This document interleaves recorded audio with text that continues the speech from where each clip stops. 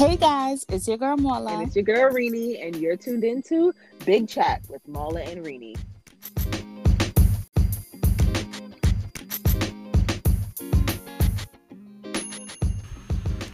Hi guys, this is your girl Mola, and on this week's episode of Big Chat with Mola and Rini, we are discussing Black mental health. And our special guest is Mrs. Gabrielle Jackson, a licensed social worker. And just to give y'all a little background about Gabby, she's a licensed clinical social worker and therapist in Washington, D.C. She's originally from Trinidad and Tobago, and her purpose and passion is the mental and emotional well-being of the Black community with an emphasis on Black immigrants. She is also the co-founder and co-executive director of the Undocu Black Network, a multi-generational network of currently and formerly undocumented Black immigrant people with a focus on advocacy, organizing, and narrative building and shifting of this community, all from a mental wellness perspective. She has her own private practice called Diasporic Healing, LLC, and her specialty there is empowering people of immigrant and first-generation experiences to move through this world in their most full and unapologetic selves. When Gabrielle has free time, she is spending time with her family, reading books, watching fantasy or mystery TV series, and hugging trees with her 1-year-old daughter. So take a listen to this episode. It's really good. Thanks, guys.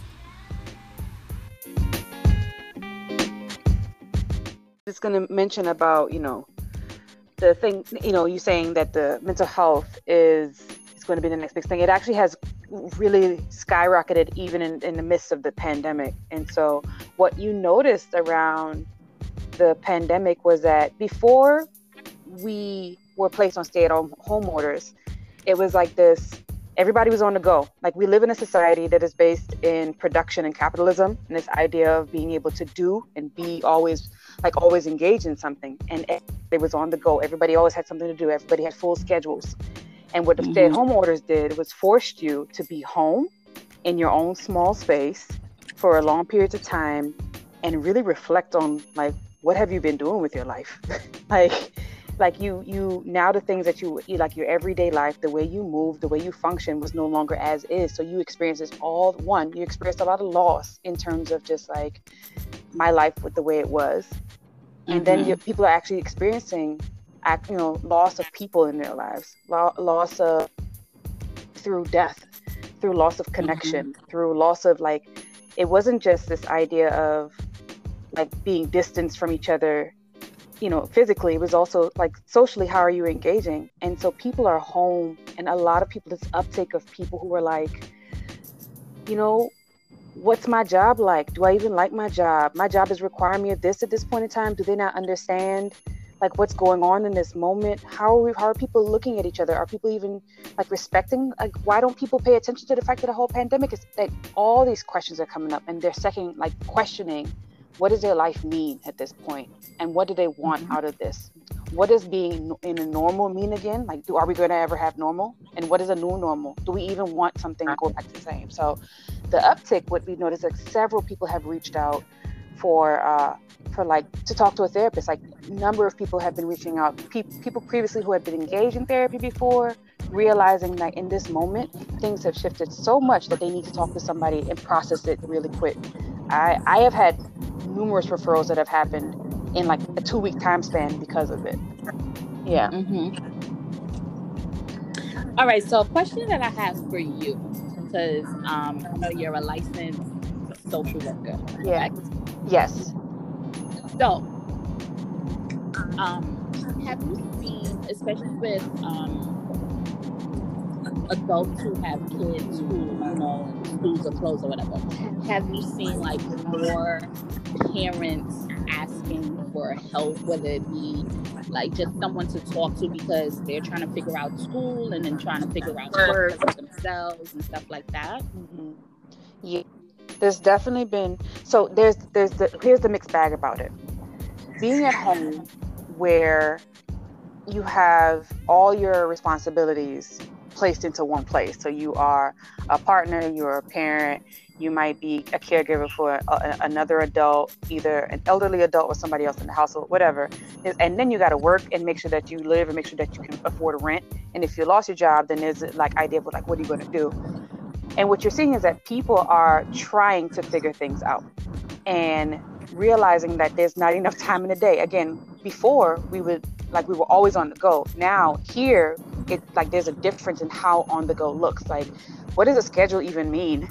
And people trying their absolute best to really like have a schedule, and then realizing that they have to give themselves grace. Like this idea that people had in the beginning was that they were going to have their kids on this major, like very specific type of schedule in order to move and function.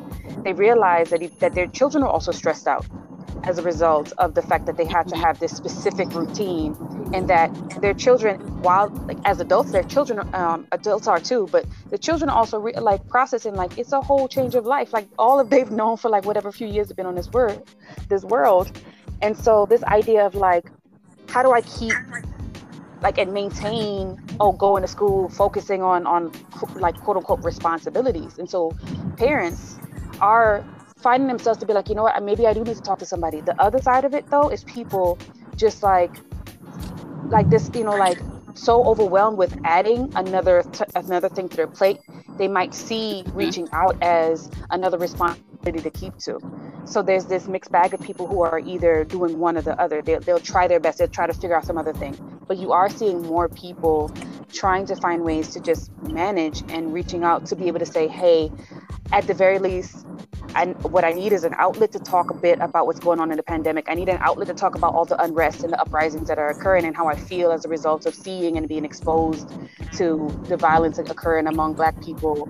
Like you're seeing more of that outreach because of it.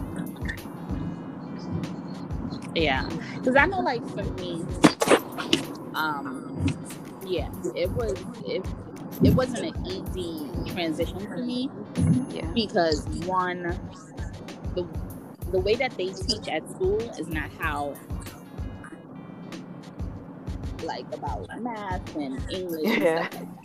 Mm-hmm. She goes to a charter school and they have this whole different curriculum, and I'm like, y'all don't even teach the kids like sentence structure, but you expect them to read on some scholarly level, you know? Like if I asked my daughter what is a noun, she couldn't tell me which one was a noun or which one was a verb, but you want her to be this scholar when it comes to reading. So now I'm taking the time and I'm having to break it down like, okay, sentence structure, you have a noun and you have a verb, you have action verbs, you have, stuff like that. And I'm like, why do I send her to school if I have to? This just showed me I definitely can be a homeschool teacher, because things that I thought that she would have been learning, I'm having to double back and make sure that she understands what she's doing. And go back to the basics. Yeah. And then on top of that, I'm dealing with a newborn baby who's waking up every couple of hours. And then I'm dealing with going back to school, because I'm taking classes for my master's, So it was just like, and then I still have to balance being a wife, because I have to make sure that my husband has clean clothes and has something to eat and my house is clean and stuff like that. And I'm just like, yo, this is crazy. This is crazy. There have been many sleepless nights. Yeah. And many cups of coffee to just make it through. Yeah. And then on top of that, I was dealing with my aunt who had dementia. So I'm dealing with making sure she's okay, and then she's in a nursing home, and then we couldn't visit her. So like that was like another level of stress, because I'm like, all right, I can't see her. I don't know what's going on. And then boom, she starts to deteriorate, and then she passes away during a pandemic. Yeah. And I'm like, okay, now she's gone. We couldn't celebrate her life the way we wanted to. We couldn't have we had a nice funeral, but it could have been better.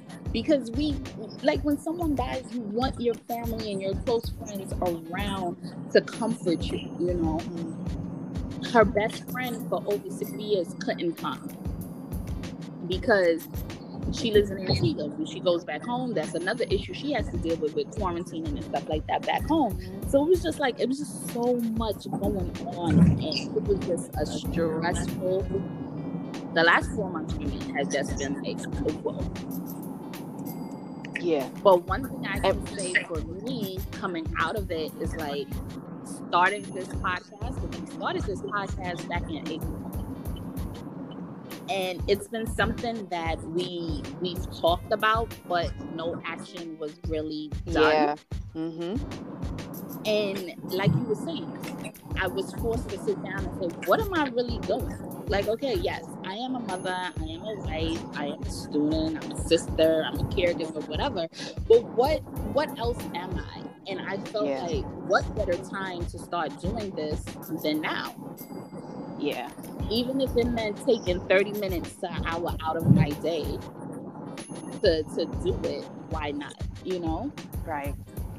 I feel that such on a personal level. Like you mentioned so much. So like just even going back to, like you said, you have a child that's in elementary school, but also a newborn. And my child is no longer in the newborn stage. My child is a toddler at this point. But even pre-pandemic, like what it means to go through that shift, that's a big transition to have a child, to add another person to your life.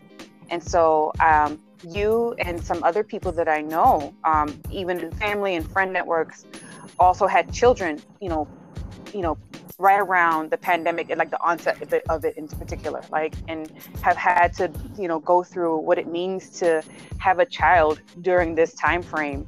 And you already experience a big shift anyway. And so now you're doing it in the midst of life not being in a norm, like you going to appointments, being able to go outside for walks, whatever it is you wanted to do that you felt like you would be able to do as a new parent, that doesn't even work. And then you mentioned also, caring for somebody who has an illness that eventually led to losing them and them dying during the actual pandemic. So being able to celebrate life and like grief and what it looks like, it's very, very different. And so before the pandemic, you'd have been like, okay, I know what things look like. You even if you were new to things, you knew that people had an understanding of how to function as a new parent, as how to function as a caregiver for somebody, how to function if somebody had, you lost somebody in your life and somebody died and you had to, take care of those pulling those things together. But when we're in a pandemic, everything that you knew is no longer the same. So you now have to put the extra energy to figure all that stuff out. And energy in terms of like new thinking, like new ideas, what's going to be the different options at this point? What can I do? What's actually within my capacity? And so I on this intimate level, I feel that so much. And as somebody who is a parent to a child who loves being outside, like being outside is, and being able to feel like I could have her be safe. I wanted her to be able to play outside, and that wasn't an option. So what was my option to be able to make sure and care for her and make sure she feels safe and that she is not affected by what's happening? She definitely has, I've noticed that she knows something is going on. Something is different. She knows we don't go outside more regularly. She's almost 2, right? But like, she knows that things are different. And so she in herself, in her like very, she's a trooper because that she adjusted. And, it makes me feel kind of sad that that's the adjustment that she had to experience so early in her life. And me trying to make sure that I instill some level of ability for her to be able to feel like she could be carefree, and carefreeness in this time is so like limited. And so how do I, as a parent, be able to make her feel like she can experience her own childhood? And, and just, like as somebody who has these multiple responsibilities too, just being able to say like, oh my gosh, my time feels so stretched, but what am I doing with myself? And so, me being in private practice, it's something that I have been thinking about for years. Like when I say like 10 plus years, I've been telling myself, I've been doing the work in so many different ways, but 10 plus years I've been having this idea of being in private practice. And it was actually shortly after the stay-at-home orders, I was like, you know what? This is actually the time. Like people are actually reaching out and people are in need. And there's a place that my role in this movement and my role in this moment is actually being able to ensure access to healing. And I'll play this small role by doing this as well. And so just being able to say, like, this is my part. Like, yeah, I feel that totally in so many ways. Yeah. So let's talk about that. So, yes, you started your own private practice for Diasporic Healing LLC.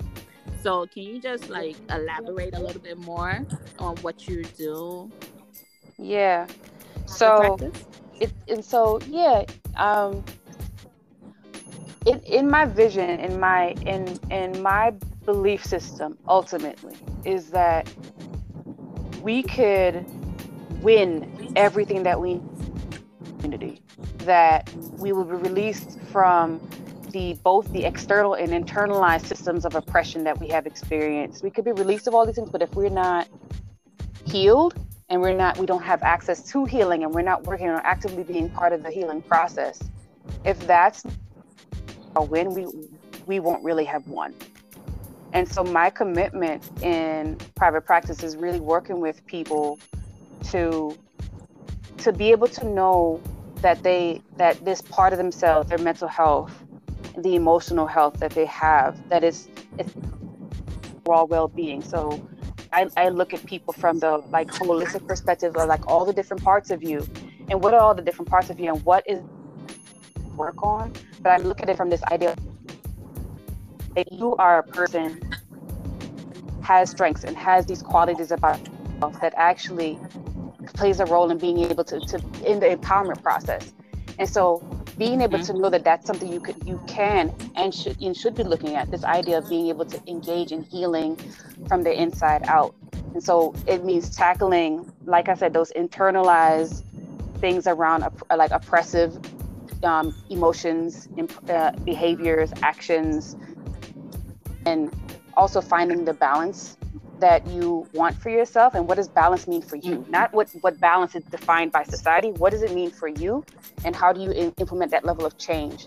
And most of the people that I work with, because of my background and expertise, is people who are actually immigrants and people who are first generation Americans.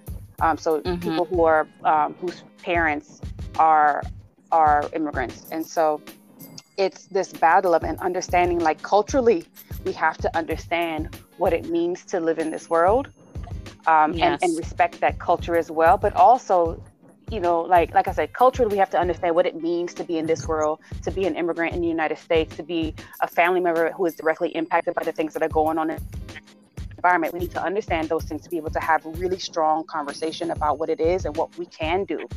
A lot of us feel disembodied, disaffected, affected by what's going on in the world, and we feel like this disconnect, like what am I able to do? And the fact is, there's a lot you can do, but what can we find that's actually what you want and within your capacity? And that understanding that person's culture, to understand that person's background, how they move and how they function, and understanding like what's going to work for them, and addressing again these ideas that you might have learned, is the things about what your belief systems around what it means to be Black in America, and addressing again these internalized racism, internalized isms, internalized phobias, and using that as being able to make an access, a pathway towards your healing. Awesome. I mean, I know like in our community, Caribbean community, Black American communities, we like to downplay mental health. It's only like if somebody goes off, you're like, oh yeah, they're crazy. You know what I'm saying? I know growing up in New York City, I don't know, Shireen, do you remember, if somebody was crazy, you'll hear people say, oh, they going to Bellevue, or they were at Bellevue. You know what I'm saying? Or even in Antigua, if someone was crazy, you just hear, oh, they went crazy house. Ask me what the name of the crazy house is. I really don't know. I just know it's crazy house. I know where it is. I just don't know the name of it. You know what I'm saying? But it's not until like someone breaks that's when that person is labeled crazy. But any other issues, like if you're depressed about something, if you feel like you don't have like no sense of worth or anything like that. It's always, oh, you should pray about it. Just pray to God about it. And I feel like for my parents' generation and those before, because they're so used to hearing pray about it, when they hear people saying like, yeah, I go to a therapist, it's like, why you going to a therapist? You're not crazy. And it's like, I don't have to be crazy to seek help. I need someone to talk to. I need another outlet. And I prayed about it. And I keep praying about it. And it's not working for me. And I feel like God is leading me to seek professional help. And I feel like they don't get it in some ways. I mean, I've never like professional help, but I do talk to other people that wouldn't necessarily know like what's going on in my situation, just to get like a fresh eyes to see it from their perspective, kind of thing. Yeah. I mean, if I could just interject for a moment. Sorry, guys. Like, I know specifically with what Jamola was just talking about that, like, I have family members in Antigua that are mentally ill, and if they were here, I know that their lives would be totally different, but because they're not, for many years, it was just like, that's just how they are. There's no seeking treatment. There's no speaking to someone about it. It's just like, oh, they were born that way. And so now when I speak to them, it's just like I have a cousin that is significantly delayed. But I mean, he is able to work. But sometimes when I hear him like talk to me, or I can tell that if he was here, maybe he would have gotten more help, better treatment. Yeah, it literally breaks my heart, because it's just like what quality of life is he really getting to have, because he basically just works and comes home. And I mean, I think he got a girlfriend, which, in Antigua that ain't hard. But it's like you just think about the aspects of it and how it really touches your life. Like, when we were growing up as kids, I just thought that he always like laughed a lot. Like, I didn't think anything of it, but now, I mean, mental health is so many different things, and they just label everything as crazy. It's not like they don't have a specific, like, oh, this person is dyslexic, or this person has a behavioral disorder. It's not any of those things. It's literally just, oh, that person's crazy, or we just lead them to their own devices. And there are a lot of people walking around Antigua that are like that. People that they let into parties that just walk the streets every day and are literally mentally ill. And it sucks. And it's just like, I know exactly like how you feel about that whole pray about it statement. I'm gonna have a moment of transparency here. It kind of irritates me sometimes when someone tells me that, because I feel like you don't want to engage deeper my issue, or like, in order for me to really push through it and talk about it, I don't know if the person wants to go there. And I don't even know if I want to go there. But when someone just goes, well, just pray about it, and then they leave it at that, like they're not going any deeper, I just go, all right, well, that's it for this conversation. And I just kind of, like, I get it. Some people are not equipped to have that conversation. They're not equipped to deal with my issues as I may think I need them dealt with. Right. But I know that if I went and told my family members, like, I'm going to go to therapy, they would just see it as me telling your business, right? Yeah. And I'm like, okay, but then it's my business to tell at the end of the day. And I mean, like, I have pseudo therapists, like I have fake therapists in my life. I have a person, like, you sometimes you just need a person that you can literally just be like, listen, this is what's going on in my life. This is how I'm feeling about it. And they will objectively, subjectively, whatever the case is, tell me exactly what they think about the situation. And sometimes that is all I really needed. I needed someone to listen and then tell me, pull my head out my butt. Or tell me that they understand why I'm stuck in a specific cycle, or why I'm not letting go of certain behaviors or certain people or certain things that I know I need to do, because I know that I have to do it. Like, I can literally tell myself everything that I need to do, should do. The problem is I won't do it. That's just, I don't listen. I don't listen to myself. I really don't always listen to other people. Like, I'm hard-headed in that way because of how it affects me emotionally.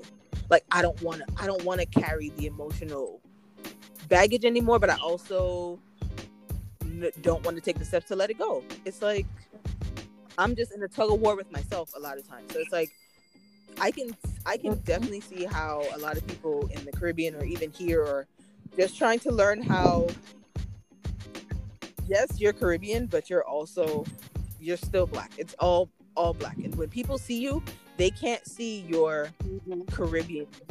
They really can't tell what you are unless you decide to open your mouth and say, or you dig deeper and, do DNA or whatever to really know what we don't even know mostly what we are. Like I'm gonna say, yeah, I'm a person of color, whatever. I'm Black, blah blah blah. I'm Caribbean. I'm Antiguan. But then I could do a DNA analysis and find out I'm Irish or Spanish or like you can be a whole gambit of things. And then Indian. Once you know that, then it becomes, do I want to engage all these different pieces of culture that literally live in me?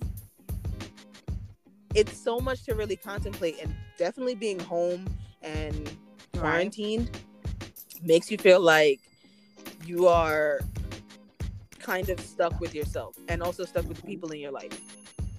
And sometimes looking around, it's like, why do I keep these people around me? Like, well, what am I?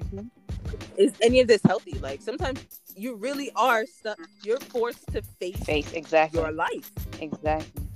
Like, and what is there? It's maddening. It's crazy. All the times when I would have been like, okay, well, I don't feel like being home. I don't want to deal with any of this stuff. I'm going to a bar. Out the window. I'm going to the movies to get my mind off my life. Out the window. All of the distractions that we had, out the window.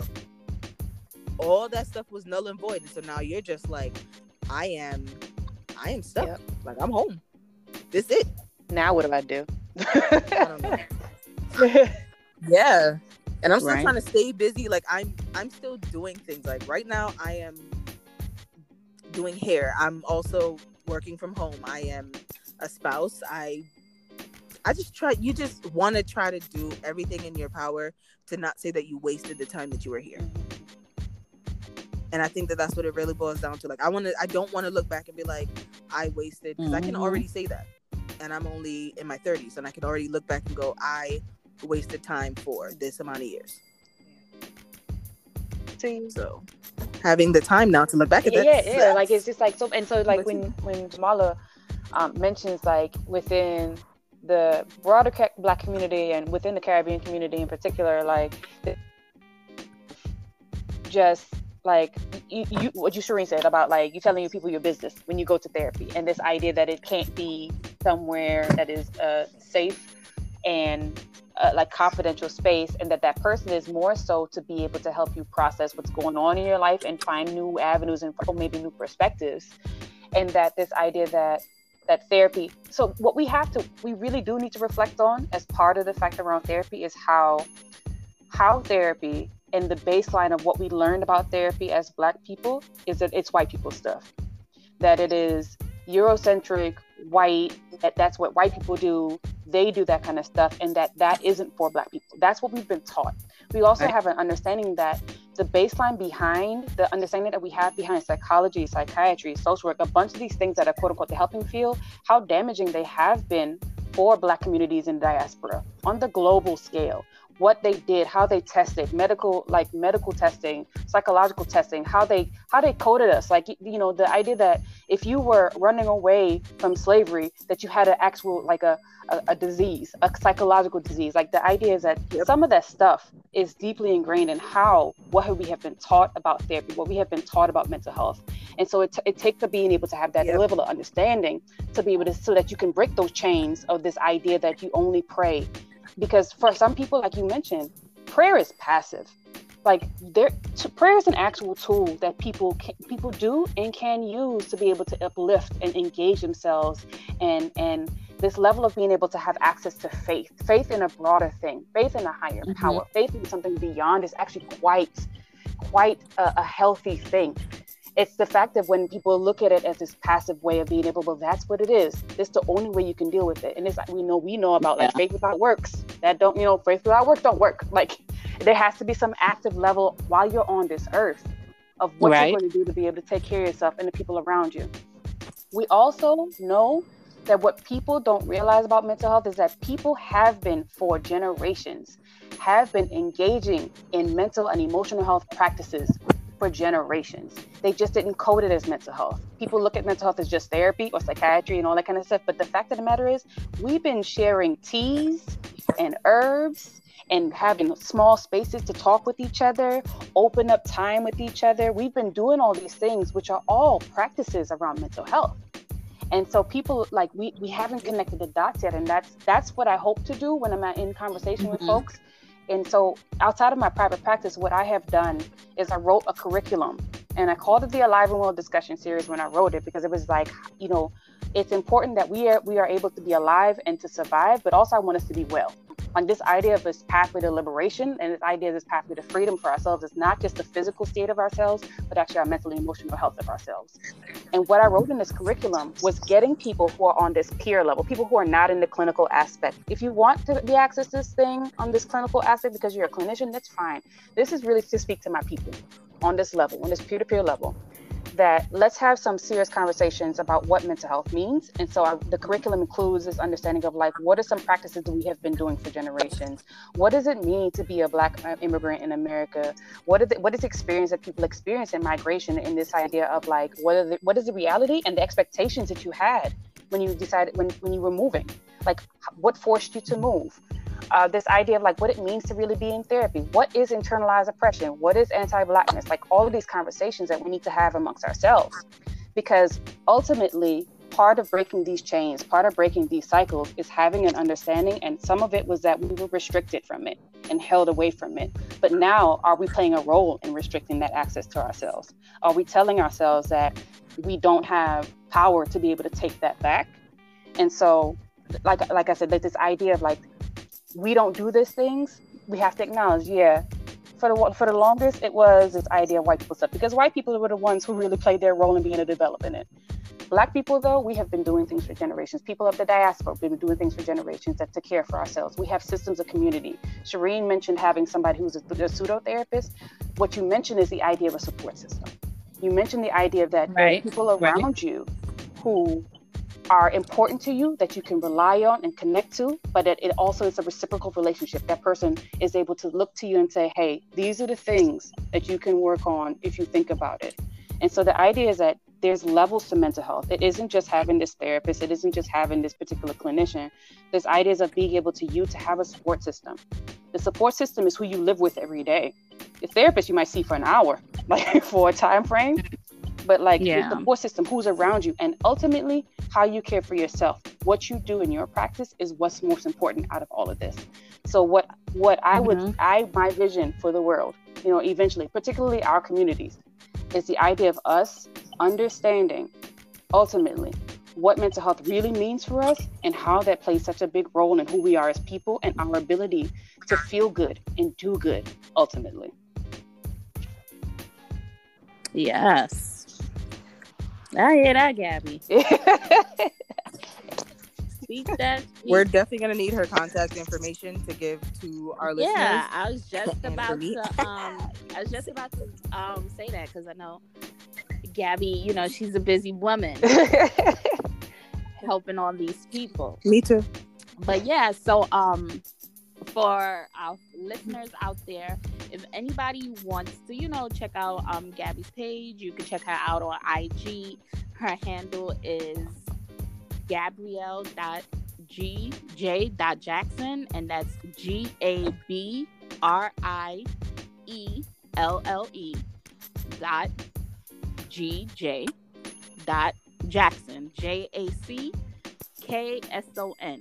And that's, you could go to her IG, check out her posts and stuff like that. She does do work with immigrant population, especially Black immigrants. She, like I stated previously, she is co-founder and co-executive director of the Undocu Black Network.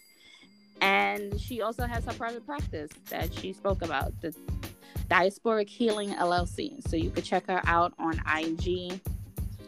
And we just want to say thank you, Gabby, for having this conversation with us, because it's needed, especially in our community. It is really needed. And we hope that, this conversation helps at least one person who listens.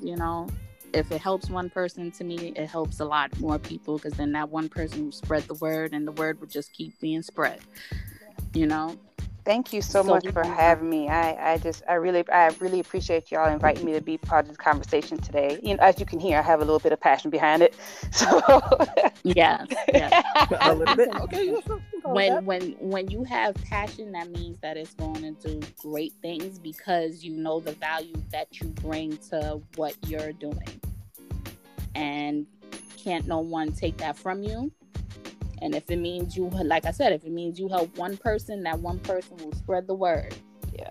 And you'll see, you'll see all of your goals, your dreams, and all of that manifest. And your one little idea that you had sitting down somewhere in a corner is going to be something huge, and it's going to help how many hundreds to thousands of people. Mm-hmm. You've done what you were supposed to do. Yeah.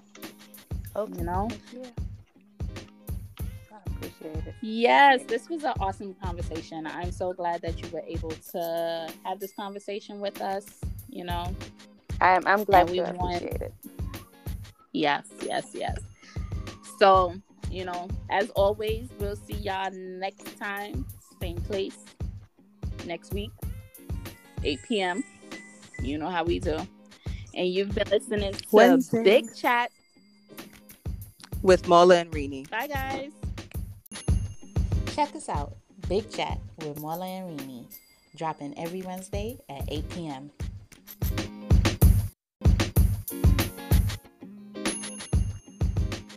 Hey guys, it's Rini. Just wanted to let you know you can follow us on Instagram at Big Chat WMR and on Facebook at Big Chat with Marla and Rini.